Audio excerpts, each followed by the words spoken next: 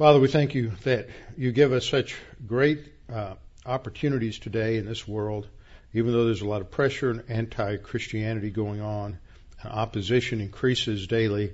We have such wonderful things like the work that Institute for Creation Research has done, and Answers in Genesis, and numerous other creation groups. But this Creation Museum is such a fantastic thing, and there's so many online resources people ought to check out. We're just thankful we have those opportunities to go on trips like this Grand Canyon trip to study Earth's history, and as Job said, to let the stones teach us, and to learn from creation what has happened and to come to understand it in a biblical framework.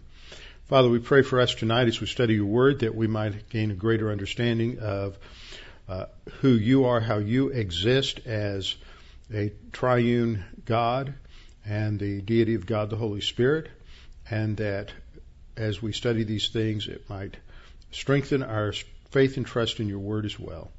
And we pray this in Christ's name. Amen. All right, here we go. This is one of the other interesting rapids. The guy in the camo hat up about 3 people in front is Todd Atwood. He's the pastor of Grace Bible Church in Rockwall. He's married to the woman who's in the burgundy-colored raincoat. That's his wife, Carrie. She's David Roseland's sister. And David and Todd went through Dallas Seminary together.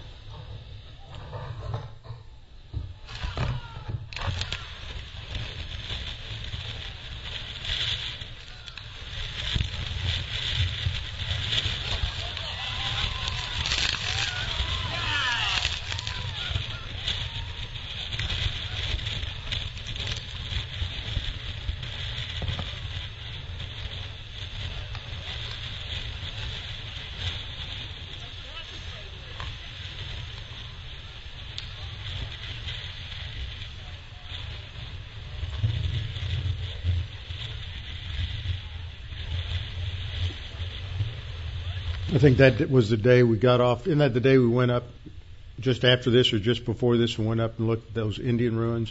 And it was 107 or 110 degrees. So that 50-degree water felt really good. Okay. That just the kind of fun that you can have. Even if you're a Christian, you can have fun. And here's one of our own. There's Bill Wright. Bill Wright looking ripe at the end of the trip. We all were freshly scrubbed and clean at the beginning, but after about a week with nothing but splash baths, we were all kind of grungy looking. Nobody changed clothes in a while, so this was our last camp, getting ready to get on the rafts for our last 2 miles before we had the helicopter pick us up. So, okay, we're in 1 Peter, still in 1 Peter 1:3, still talking about the Trinity.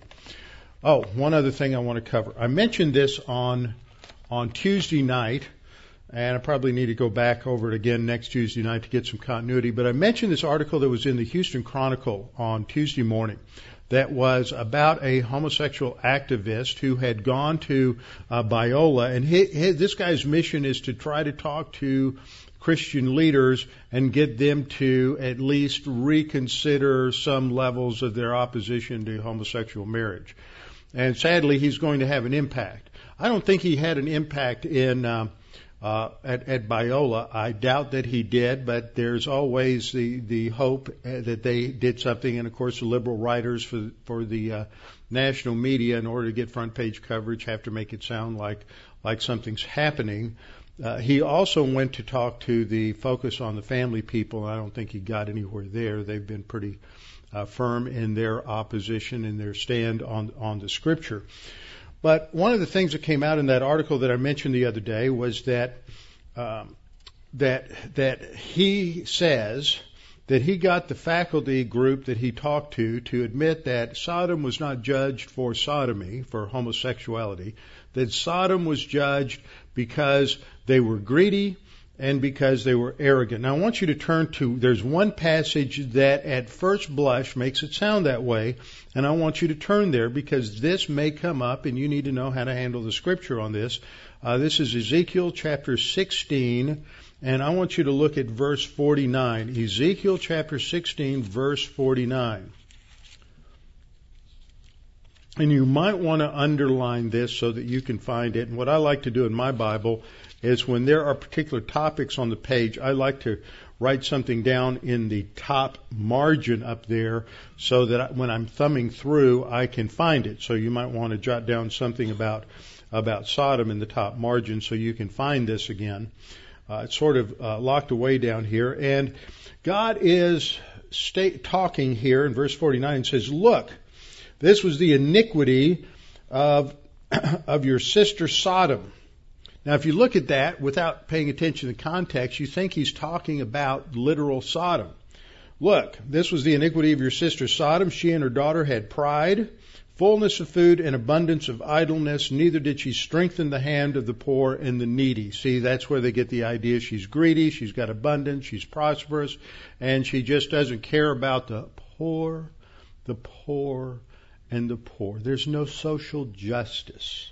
Social justice is always a key word for socialism and communism. Always be aware of that. Anybody who loves social justice does not fundamentally understand or like the American Constitution. So, anyhow, so that's where they go with this. And in verse 50 it says, they were haughty and committed abomination before me, therefore I took them away as I saw fit. Abomination, if you do a word study on it, is just a broad word that just about refers to any sin that God detests, which is all sin. So it can be idolatry, it can be arrogance, it can be homosexuality, it can be greed, lust, it can be a host of different things that are considered an abomination. Now, what is the most significant rule in Bible study? Anybody want to say? Context. Just like real estate. Location, location, location. It's the same principle. Context. Let's go back just a few verses to verse 46. Let's look at 45. That's usually where, at least that's where my Bible kind of divides things. God is speaking and says, indeed, everyone who quotes Proverbs will use this proverb against you. Like mother, like daughter. You're your mother's daughter. He's indicting the southern kingdom of Judah. This is Ezekiel, remember. Ezekiel's a prophet who's already in the exile, already in Babylon. You're your mother's daughter. He's talking about Judah, loathing husband and children. You are the sister of your sisters. Who is the sister of the sisters? Judah. Judah. He's not talking about Sodom here. He's talking about Judah. The sister of your sisters who load their husbands and children. Your mother was a Hittite, your father an Amorite. Your elder sister is Samaria. Who's the elder sister? Samaria. Keep that in mind. He's talking to Judah. Your older sister is Samaria, who dwells with her daughters to the north of you, and your younger sister who dwells to the south of you. He's really talking to Jerusalem here. Your younger sister who dwells to the south of you is Sodom and her daughters. Who dwells to the south of Jerusalem? Sodom certainly doesn't at this time. Sodom's been wiped out.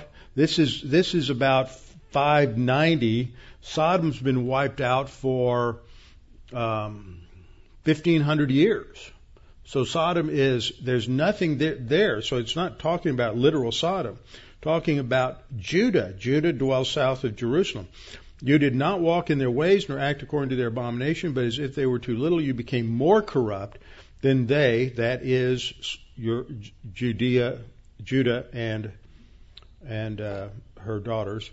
You became more corrupt than they in all their ways. As I live, says the Lord God, neither your sister Sodom. Who's your sister Sodom?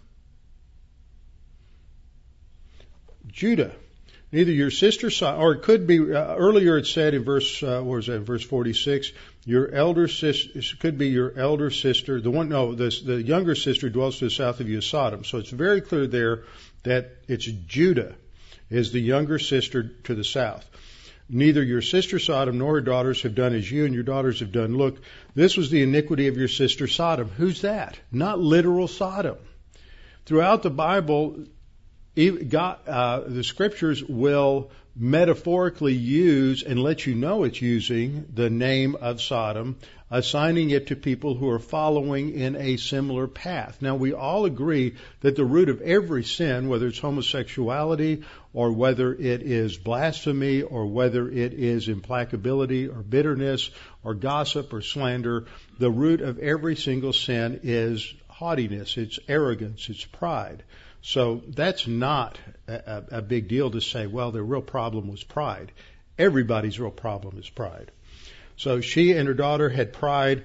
So this is not talking about literal Sodom in these verses. It's talking about how Judah is following in the same sins as Sodom, including homosexuality. Very much was present in Judah prior to the destruction of the temple in 586 BC. So that, by taking a verse out of context and not looking at its context, you can come up and come up with a completely wrong interpretation of what that verse is talking about and wrong application to today. Okay. We're in 1 Peter. We've been looking at verse 3. Blessed be the God and Father of our Lord Jesus Christ. I started this off by asking the question, why in the world does Peter emphasize God as the God and Father of our Lord Jesus Christ? And that caused me to go back and look at Old Testament passages to see how God is referred to as Father. And it's not very often, but when about 90% of the time that we find it in the Old Testament, it's emphasizing God as the Father of Israel. But he is mentioned in a couple of passages in relation to his role within the Trinity as God the Father. From there, I looked at the Son, because if God is called a Father, that implies a Son. It implies offspring, as it were. The term Father does. So if there's a Father, there's a Son. Not that the Son is the offspring of God, but it is related to the what theologians call the economic or the functional relationship of the Son to the Father. So you have God and Father of our Lord Jesus Christ. And that comes into play later on, and it's already been referenced once, as we'll see in verse 2, referencing God the Father and referencing the Holy Spirit. They're elect according to the foreknowledge of God the Father and sanctification of the Spirit for obedience and sprinkling of the blood of Jesus Christ. So you have a triune reference there in verse 3. So we looked at God the Father. We looked at this diagram because it's a historical diagram for understanding the Trinity, that you have God who exists in three persons, the Father, Son, and the Holy Spirit. They are distinct persons. It's not modalism. Modalism was an early church heresy, an attempt to explain the Trinity. And it was the idea that God appeared in these three modes, not at the same time. So for a while he appears as the Father, he puts on the Father mask. Then for a while he appears as the Son, he puts on the Son mask. And then for a while he appears as the Holy Spirit, puts on the Holy Spirit mask. But it's basically one person, one nature. He just shows up in different modes. So that's called modalism. So in this diagram, we're saying that God is the Son, is the Father, and is the Holy Spirit, but the Father is not the Holy Spirit, the Holy Spirit is not the Son, and the Son is not the Father. They are three distinct persons with one essence. And we saw a study of the Old Testament that there's an indication of plurality in the Godhead in the Old Testament, not just the name Elohim, but there are passages that reference the Father, Yahweh, Lord of hosts, the angel of the Lord. There are passages that reference the Messiah, the servant, who is called the Son, and passages that reference the Messiah. And in Isaiah, there are several passages that mention all three in the same verse. Then we looked at plurality in the Godhead in the New Testament. Now, we've looked at the Father, we've looked at the Son, we've looked at the Holy Spirit in the Old Testament, and now I want to look at the Holy Spirit in the New Testament. And this is from our doctrinal statement, which is a traditional doctrinal statement. This represents traditional, historical, biblical Christianity since the time of what they refer to as the ecumenical councils. In this context, ecumenical is not a bad word. There was only one visible church until the split that occurred from east and west, which was around the 10th century A.D. So everybody agreed in these original councils, the Council of Nicaea, Council of Ephesus, Council of Constantinople, and Council of Chalcedon.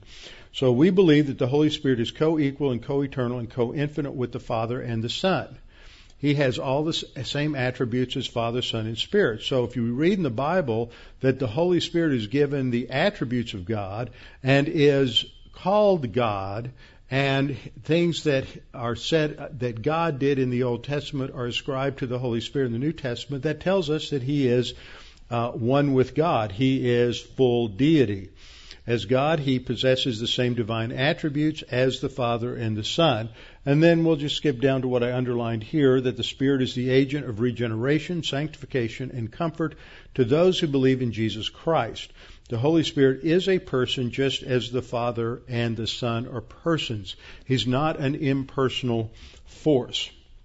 Now, a couple of key passages that talk about Father, Son, and Holy Spirit in equality are Matthew 28:19, which is part of what is called the Great Commission, where Jesus says, "Go therefore and make disciples of all the nations by baptizing them." It's a participle of means. By baptizing them in the name of the Father and of the Son and of the Holy Spirit. So they are treated grammatically as three equal persons. The concept of in the name of something, we believe in the name of Jesus, that in Jewish thought was a reference to their essence, who they are.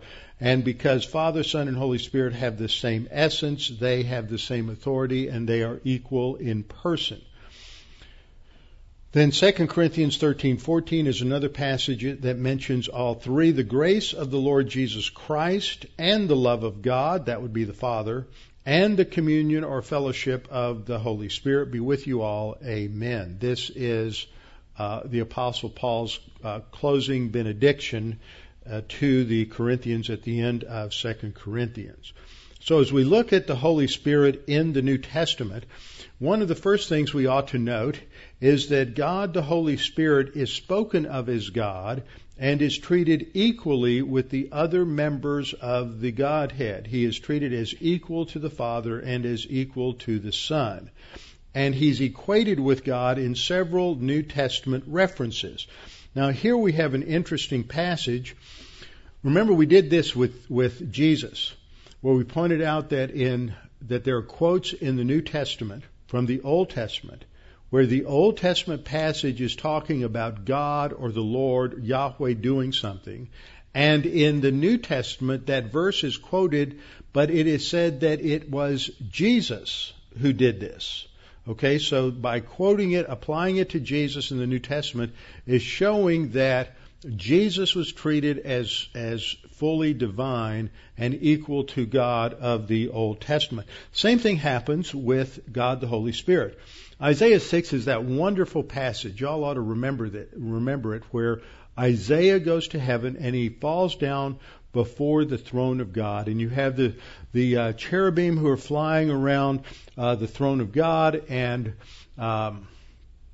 Isaiah falls down and says, "Woe is me, O man of unclean lips." And one of I think it's seraphim, I said cherubim, but seraphim, flies out to him with a burning coal, touches his lips, which is a picture of purification or cleansing of sin, and then Isaiah worships the Lord, and there's the angels sing, "Holy, holy," etc. And in Isaiah 6:9, we read in Isaiah, and he, if you look at verse 5, it's the voice of the Lord, the voice of Yahweh. He, the Lord, said, "Go and tell this people, keep on hearing but do not understand, keep on seeing but do not perceive."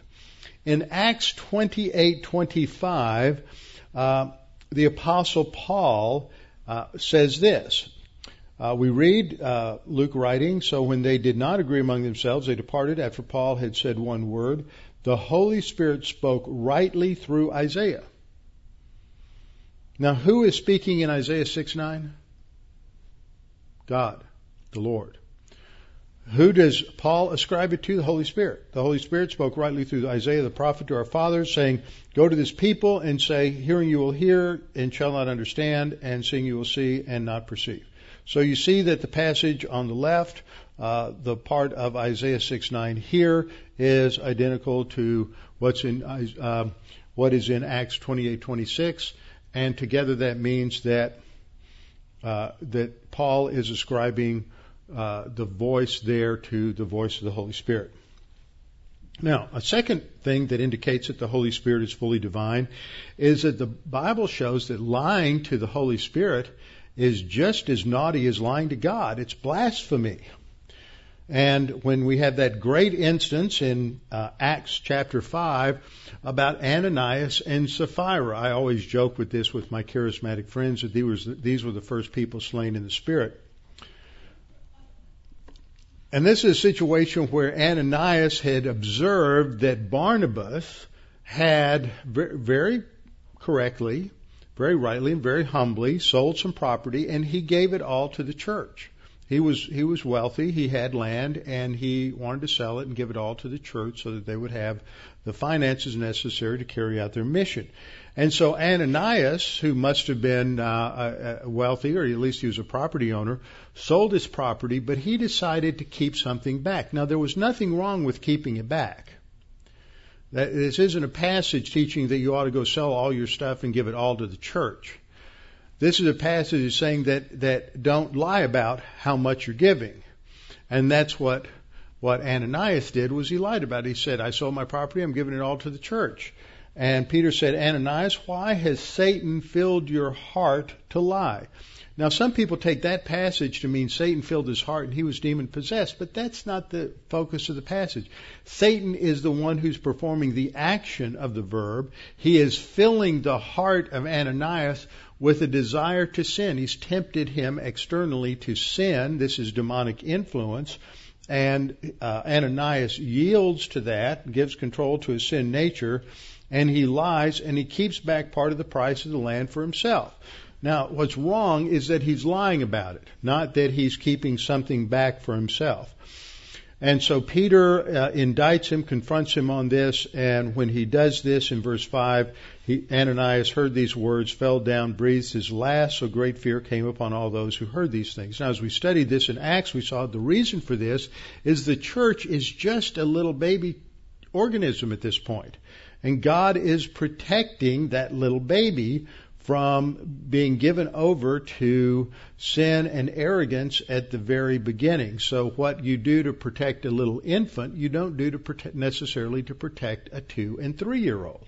And so this just is again a sign that God is protecting the early church, but what he did in that early stage was not necessary once the church had gotten to the walking, talking, moving around stage where it reached a level of spiritual maturity. So lying to the Spirit is the same as lying to God in Acts 5, and the blasphemy of the Holy Spirit against the Holy Spirit is the same as blasphemy to God. And we studied this very recently in our study on Matthew 12, where we saw that the Pharisees ascribed Jesus' power to Beelzebul, which was just an epithet they had for Satan. And when Jesus cast the demon out of this one man, they said, you did this not by the power of God, but by the power of Satan. So they're ascribing to Jesus the power of Satan, and they're basically saying that the power of the Holy Spirit is the power of Satan. So that was speaking ill of God the Holy Spirit. It was reviling God the Holy Spirit. And that brought a punishment that Jesus identified as the unforgivable sin. And we saw that this is a unique sin in history. It's unique to the nation Israel, and it was unique to that time period because it's related to claiming that Jesus isn't the Messiah and that he gets his power from Satan. It is not the sin of unbelief. It is the sin of ascribing to Jesus the power of God the Holy Spirit, and it was sort of the ultimate rejection There have been points here, points there, going through the early stage of Matthew where the opposition to Jesus increased and increased and increased, but this is where it reached its apex and its climax, and this is the major turning point in Jesus' ministry, and he never again is going to offer the kingdom to Israel. This is when the leaders make their final decision, and there is a point of no return among leaders of a nation where they reject God, reject truth over and over and over again until it reaches a point where there's not going to be any turning back, and God is going to lower the boom in divine discipline. And that's what Jesus was announcing, that because of the blasphemy of the Holy Spirit, the nation would be executed. The death penalty, that was the penalty under the Mosaic law for blasphemy. The nation had blasphemed against God, and so God was going to execute the nation, and that execution would take place on Tisha B'Av, which is roughly it floats around according to the Jewish calendar, roughly the end of July, beginning of August in AD 70. And so this was the destruction of Jerusalem. Why? Because of their arrogant rejection of Jesus as Messiah and ascribing his power to Satan. So, blasphemy against the Holy Spirit got the same penalty as blasphemy against God, indicating that the Holy Spirit is fully divine. Okay, so those were just several examples of where God the Holy Spirit is treated in the Scripture as having the same authority, the same power as God. He's equated with God in all of these passages. Secondly, we see in the Scripture that the Holy Spirit has the same attributes of God. There are attributes that are seen in God the Holy Spirit that are unique to deity. Creatures do not have these attributes. And of course, the first three attributes that should come to your mind are the three omnibrothers: omnipresence, omnipotence, and omniscience. And that's what's ascribed to God the Holy Spirit. And in 1 Corinthians 2:10 through 12, we have a passage that indicates that God the Holy Spirit has an exhaustive knowledge of God the Father. Now, if to have an exhaustive knowledge of anything means you have omniscience, but to have an exhaustive knowledge of an infinite God means you truly have an infinite knowledge. You know everything that can possibly be known about God. So we read in 1 Corinthians 2:10, but God has revealed them to us through His Spirit, for the Spirit searches all things, yes, the deep things of God. For what man knows the things of a man except the Spirit of the man which is in them, even so no one knows the things of God except the Spirit of God. So he knows God. That's omniscient. So clearly God the Holy Spirit is omniscient. In Psalm 139 verse 7, we see a reference to God the Holy Spirit's omnipresence. Psalm 139:7, David says, "Where can I go from your spirit, or where can I flee from your presence?" These are rhetorical questions bringing out the fact that there's nowhere that David can flee where he would escape the presence of God the Holy Spirit. He is everywhere. So all of this is ascribed to God the Holy Spirit. Another thing that is ascribed to God the Holy Spirit is related to His omnipotence, and there are three things that that indicate the omnipotence of God the Holy Spirit. The first is seen with reference to the doctrine of regeneration. In John chapter 3, verses 3 through 5, which is a central passage on being born again, when Jesus tells Nicodemus, say, "Nick, you're never going to get to heaven unless you're born again."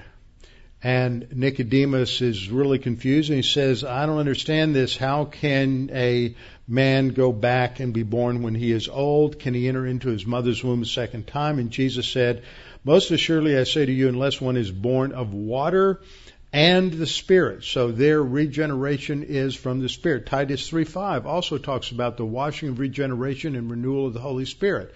That indicates that God the Holy Spirit is involved in regeneration.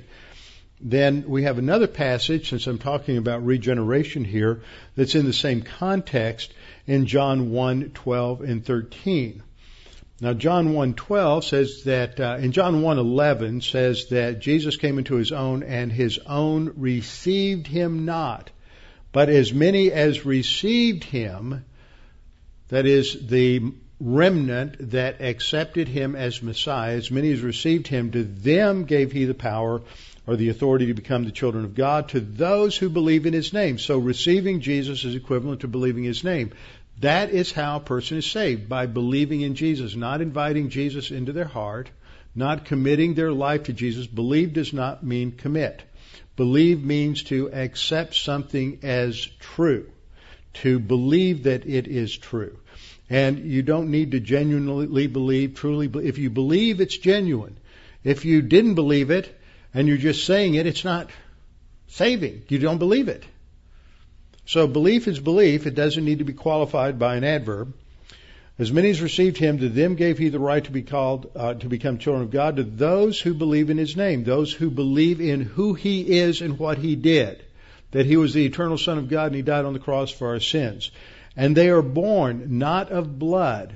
See, that relates to I'm the Jewish idea that I'm automatically saved because I am a descendant of Abraham. Okay? Not of blood, nor of the will of the flesh. It doesn't have to do with me exercising my own will coming out of the sin nature, nor of the will of man or mankind. It's not a corporate choice. Ultimately, God is the one who performs the action of regeneration. Now, we believe, but by believing in Jesus, which is an exercise of our will, is not the cause of our regeneration. We're saved through faith. That's not a causal term. Faith is never, ever referred to as the cause of salvation. The Greek is very clear. If it were cause, it would use the Greek preposition dia plus an accusative noun. And that means because of. But when dia, the preposition translated through, is used with a genitive, it indicates means, not cause. We're saved through faith. It's the means. The cause of faith is the omnipotence of God and the love of God that causes us to be born again. That's what we'll see in 1 Peter 1:3, because the passage we're studying says, praise to God, to the God and Father of our Lord Jesus Christ, who through his great mercy has caused us to be born again. He causes us to be born again, but as a result of our expression of faith in Jesus Christ. Now, another example of the power of the Holy Spirit, that it was God the Holy Spirit who enabled Mary, the Virgin Mary, to conceive. He is the one who made that possible for her to give birth. The verb in Greek is genao, which is sometimes used with another word like palin genao. Palin means again. I'm not talking about Sarah Palin. Palin in Greek means again. So palin genao means to be born again, or is the word that we have in 1 Peter twice, in 1 Peter 1:3 and verse 23. We have ana, which is a preposition that's prefixed to the root, anagenao, which means to be born again. And so God the Holy Spirit is able to make it possible for the Virgin Mary to give birth. So that indicates his power. And he was involved in creation. Psalm 104, verse 30. Bill, doesn't that sound like a familiar chapter? Let's look at Psalm 104 for just a minute and connect a couple of other dots in relation to the trip that we just finished going down the Grand Canyon. Psalm 104, verse 30. Psalm 104 is really a praise psalm to God for his work as creator and sovereign over taking care of the planet. We don't need environmentalist groups to take care of the planet. God can do it very well. Thank you very much. He built into all of the systems of the earth the mechanics to cleanse itself and to perfect itself and to deal with all of the problems that develop. There are more fluorohydrocarbons that are thrown into the atmosphere, for example, by a volcano like Krakatoa or Mount St. Helens. Just one volcano like that throws more garbage and pollution and carbon dioxide into the Earth's atmosphere than mankind has thrown into the atmosphere since the Industrial Revolution began. And so nature, God's creation, pollutes itself 1,000 times more, 10,000 times more than man can ever dream. That the environmentalist in his worst nightmare can't imagine man polluting the earth just a 1,000th, a millionth of what one or two volcanoes will do. So Psalm 104 is a great psalm to reflect upon God's sovereign control. But if you look at verses, for example, in verse 5, you who laid the foundations of the earth. God is the one who laid the foundation of the earth. I believe the foundations were laid in Genesis 1:1. God created ha'aretz v'hashamayim, the heavens and the earth. And that's when the foundations were laid. And then from that point, he develops it. But that foundation is laid at that particular point, and all of the angels, the sons of God, according to Job 47, shouted for joy. So he lays the foundation, and then we read, you covered it with the deep as with a garment. The water stood above the mountains. This is not a reference to that primordial water that covered the face of the earth in Genesis 1:3. This, or 1:2, this is a depiction, 1, 2, and 3, because it's there at the beginning of the first day before God separated the waters from the dry land. This is the water that covered the mountains. When does that take place? That takes place with the flood. That's not what took place then, because you might have had some hills, a few little hills and valleys, but the mountains are formed through the tectonic upheavals that occur as a result of the Noahic flood. When the fountains of the deep burst forth, that's just one sign of the evidence of those tectonic shifts. So the psalmist here praises God. You covered it, that is the earth, with the deep as with a garment. That's referring to the Noahic flood.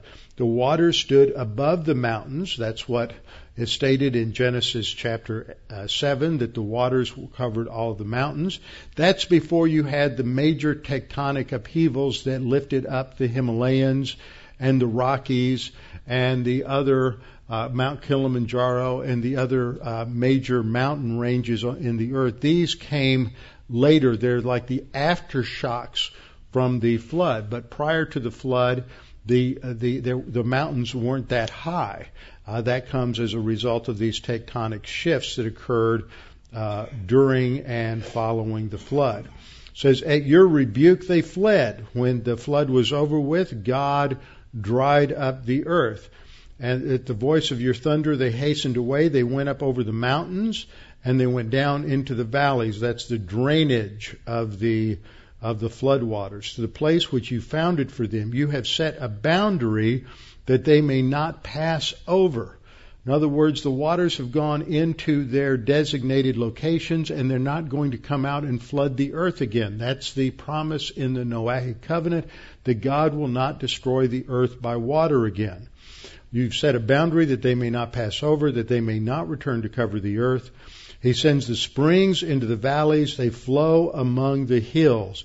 And so this is the drainage, and I think this is what happened, is you had these tectonic shifts and upheavals that occurred after the flood over probably the next couple of hundred years as a result of all this tectonic activity that caused these uplifts to occur, and then the water that was still there drained off. You have evidence, for example, that there were probably 3 or 4 enormous lakes, much, much larger than the Great Lakes, that covered much of what we would call northern Arizona, Colorado, some New Mexico, and on up to Utah, all the way up into Idaho and areas west of the Rockies. And that was there for some time after the flood, until the natural dams that held those waters back broke.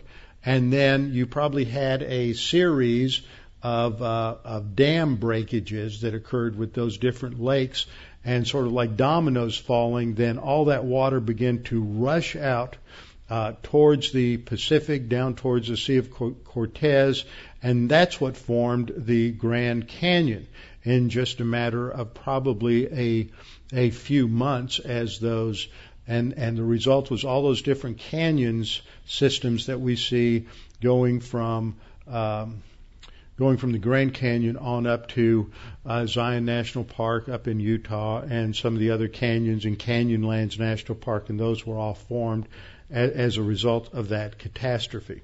Anyway, since we were in Psalm 104, I just thought we'd take that little side trip. Psalm 104:30, God the Holy Spirit was involved in creation. So he's attributed omnipotence, omnipresence, and omniscience by various passages in both Old and New Testament. Again, if the Holy Spirit is given the attributes of God, and if the Holy Spirit is equated with God in numerous passages, then our only conclusion is that God the Holy Spirit must be divine. Now let's move on to another point, and that is that God the Holy Spirit is identified as being equivalent to God the Son in passages such as John 14:16. He is called another helper or another comforter, depending on your translation. And Jesus says, I will pray the Father. So we have the Son praying to the Father that He will give you, talking to the disciples, another helper. And the Greek word there for another is the word allos. There are two different words that mean another in Greek. There's allos and heteros. Now, heteros is a word that we use when it's not very popular today, according to the news media. They're more focused on the word homo. Heteros means different. It means another of a different kind. Like when you have heterosexuality, you have male and female. When you have homosexuality, that's talking about the same thing. Well, allos is a word that describes another of the same kind, whereas heteros identifies another of a different kind. So here, Jesus is praying that God will send another encourager of the same kind. The same kind as who? The same kind as Him. So that is, He's divine, the Spirit, the Holy Spirit, the helper, the encourager, is divine. So that's another indicator that God, the Holy Spirit, is divine. Another indication of His deity is that He's treated as a distinct person. And now, a person has intellect and will. A person can think, and a person makes choices. A person is capable of having relationship. So what you have is God the Father, God the Son, God the Holy Spirit have an eternal relationship that is not dependent on any creature. Therefore, God is what they call independent. Independent. He is not dependent upon His creatures for anything. Unlike Allah and unlike the Mormon gods who are dependent upon their creation for something, God is independent and self-sufficient, and He is not dependent on His creatures for anything. He doesn't have to have creatures in order to have an object for love. God the Father loves God the Son. God the Son loves God the Holy Spirit. God the Holy Spirit loves God the Father, God the Son. And so there's no need for them to have creatures in order to have an object for their love or someone to love them. So God the Holy Spirit is described as a person with intellect and will. For example, in 1 Corinthians 2:10, God has revealed them to us through His Spirit. For the Spirit searches all things, yet the deep things of God. For what man knows the things of man except the Spirit of the man which is in him? For no one knows the things of God except the Spirit of God. The Spirit of God knows something. He has intellect. So that's important. When we look at passages like Romans 8:27, now He who searches the hearts knows what the mind of the Spirit is. The Spirit has mind, has intellect. And the word here in the Greek that is used indicates thought process, intellection, the ability to reason, the ability to think through issues and problems, doing analysis and logic. So the Spirit has the ability to perform intellectual activity. The Holy Spirit is also able to be rejected. Do not grieve the Holy Spirit of God. This is an anthropopathism, but it helps us to understand that the Holy Spirit can be rejected by human beings who do not want to obey Him. I do not believe God has emotion like man does, because emotion is a responder, and God is eternally present to all of His knowledge all of the time. Therefore, when you have things like God is angry, He would always be angry, because He always knows. When God got angry at Israel, how long did God know that Israel was going to sin like that? Forever and ever and ever. So if God always knew that, then God was always angry about it. We have a real problem trying to explain emotion with God. Emotion is much better understood as something God built into the creature. Doesn't mean emotion is sinful, it just means it's creaturely. The Holy Spirit exercises will, 1 Corinthians 12:11. But one and the same Spirit works all these things, distributing to each one individually as He wills. He has His own volition. Now, because of the unity of the Trinity, they never operate independent of each other. But they do have their own will. And so God the Holy Spirit exercises His own will. The Holy Spirit is also able to pray for us. He not only distributes spiritual gifts as He wills, but He also is able to pray for us. Romans 8:26, He is our intercessor.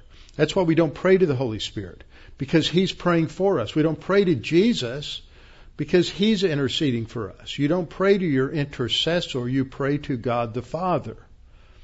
And this is one of the things that, of course, is a problem in Roman Catholic theology, because they're always praying to Mary. It's really interesting. We had a young lady on the trip. She's married to a guy who's Special Forces, and she grew up in a richly mystical Italian Catholic family. When she gave her testimony, she said it was like the opening scene in Godfather 2, when they're having the parade down the streets of New York, and they have the big statue of the Virgin Mary, and everybody's running out and pinning money on the statue, and it was all about, you never heard about Jesus, all you ever heard about was the Virgin Mary.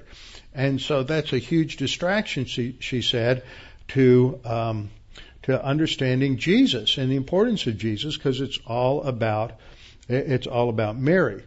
So you pray to Mary, you do everything and you pray to the saints, and you forget about Jesus, and you forget about God the Father. They become almost meaningless in those particular systems. So the Holy Spirit is the one who prays for us. He intercedes for us. And then Acts 8:39 points out that the Holy Spirit also can perform a miracle. These are acts of an individual person. When He took Philip away, took him to Samaria miraculously after he had witnessed to the Ethiopian eunuch in Acts chapter 8.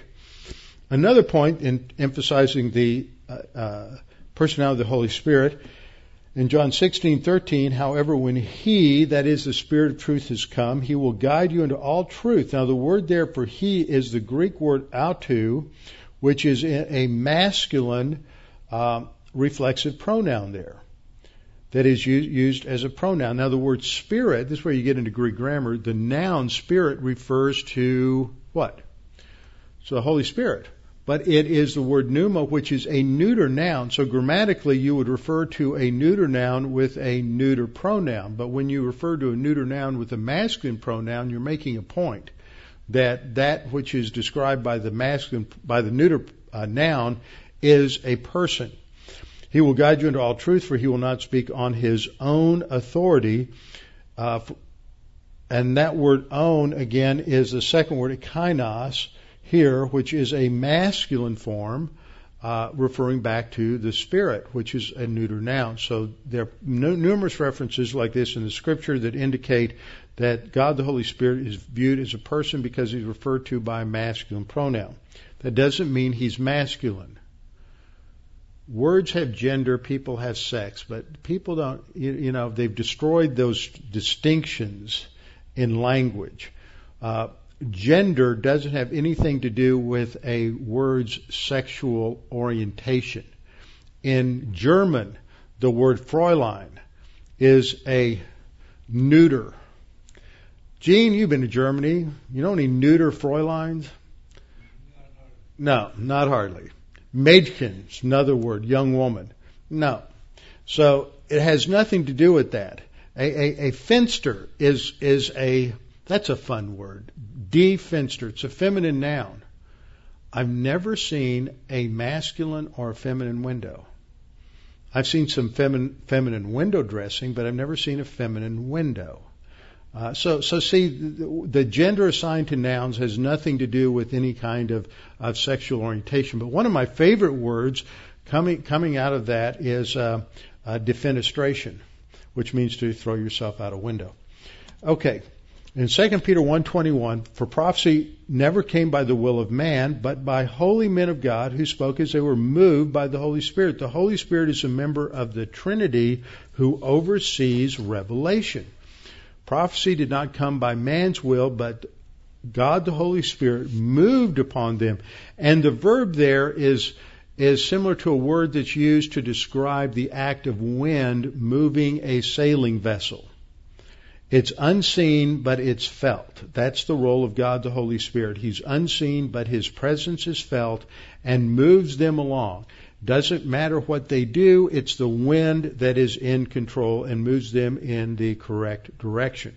And this is affirmed by Old Testament passages such as 2 Samuel 23:2, where David says, the Spirit of the Lord spoke by me and His word was on my tongue. So God, the Holy Spirit, is the one who is breathing out the Word of God through the writers of Scripture. Another passage is in Micah 3:8, where Micah writes, but truly I am full of power by the Spirit of the Lord, and of justice and might, to declare to Jacob his transgression. So it's God, the Holy Spirit, who is providing the inspiration and power for Micah to write his indictment of Judah. Then we have passages like Matthew 22:43, where Jesus says, how does David in the Spirit call him Lord? Referring to Psalm 110. But he's saying David did this by the power of God the Holy Spirit. He's inspiring David in his verbiage. Another passage is in Acts 1:16. Men and brethren, Peter said, he's talking to the other apostles who are in the upper room as they're going to pick someone to succeed Judas. He says, men and brethren, the scripture had to be fulfilled, which the Holy Spirit spoke by the mouth of David. Okay, it's the Holy Spirit who's the agent of revelation. Acts 4:12, who by the mouth of your servant David have said. Okay, and there's the passage. So it's indicating that David speaks through God the Holy Spirit. So, in conclusion, we see that along with these other passages on the Trinity, 1 Peter 1:2 is a critical passage on the Trinity mentioning Father, Son, and Holy Spirit as distinct entities. And then from this we're going to get into a distinction from God the Son and God the Father here in verse 3. Praise be the God and Father of our Lord Jesus Christ, who according to His abundant mercy. So who have we seen so far? God the Father and God the Son. And then there's an allusion to the Holy Spirit because God the Father has begotten us again to a living hope. We'll look at the doctrine of regeneration next time, but the agent of regeneration is God the Holy Spirit. So in verse 3 we have the specific and overt mention of the Father and the Son, and then an allusion to the Holy Spirit by way of His activity in regeneration. God the Father is the one who ultimately causes regeneration, but it is God the Holy Spirit who is the agent of regeneration. And so God the Father is the one who has begotten us again to a living hope through the resurrection of Jesus Christ from the dead. And we'll come back next time and begin with our understanding of regeneration. Very important doctrine that is often misunderstood today. Often misunderstood, especially in many Reformed circles. And Calvinist and Lordship circles, they miss the boat a little bit on understanding regeneration. Father, thank you for this opportunity to study your word this evening, to reflect upon what it says, to come to understand how you exist as Father, Son, and Holy Spirit. And Father, we're just reminded so much that the Word of God is not about us, but it's about you, and it's about teaching us who you are and how we are to respond to you in our lives. But to respond to you means, most of all, that we need to know you and understand you, which only comes through a study of your Word. Father, we pray that you challenge us with what we study today, that we may walk more consistently by God the Holy Spirit. In Christ's name, amen.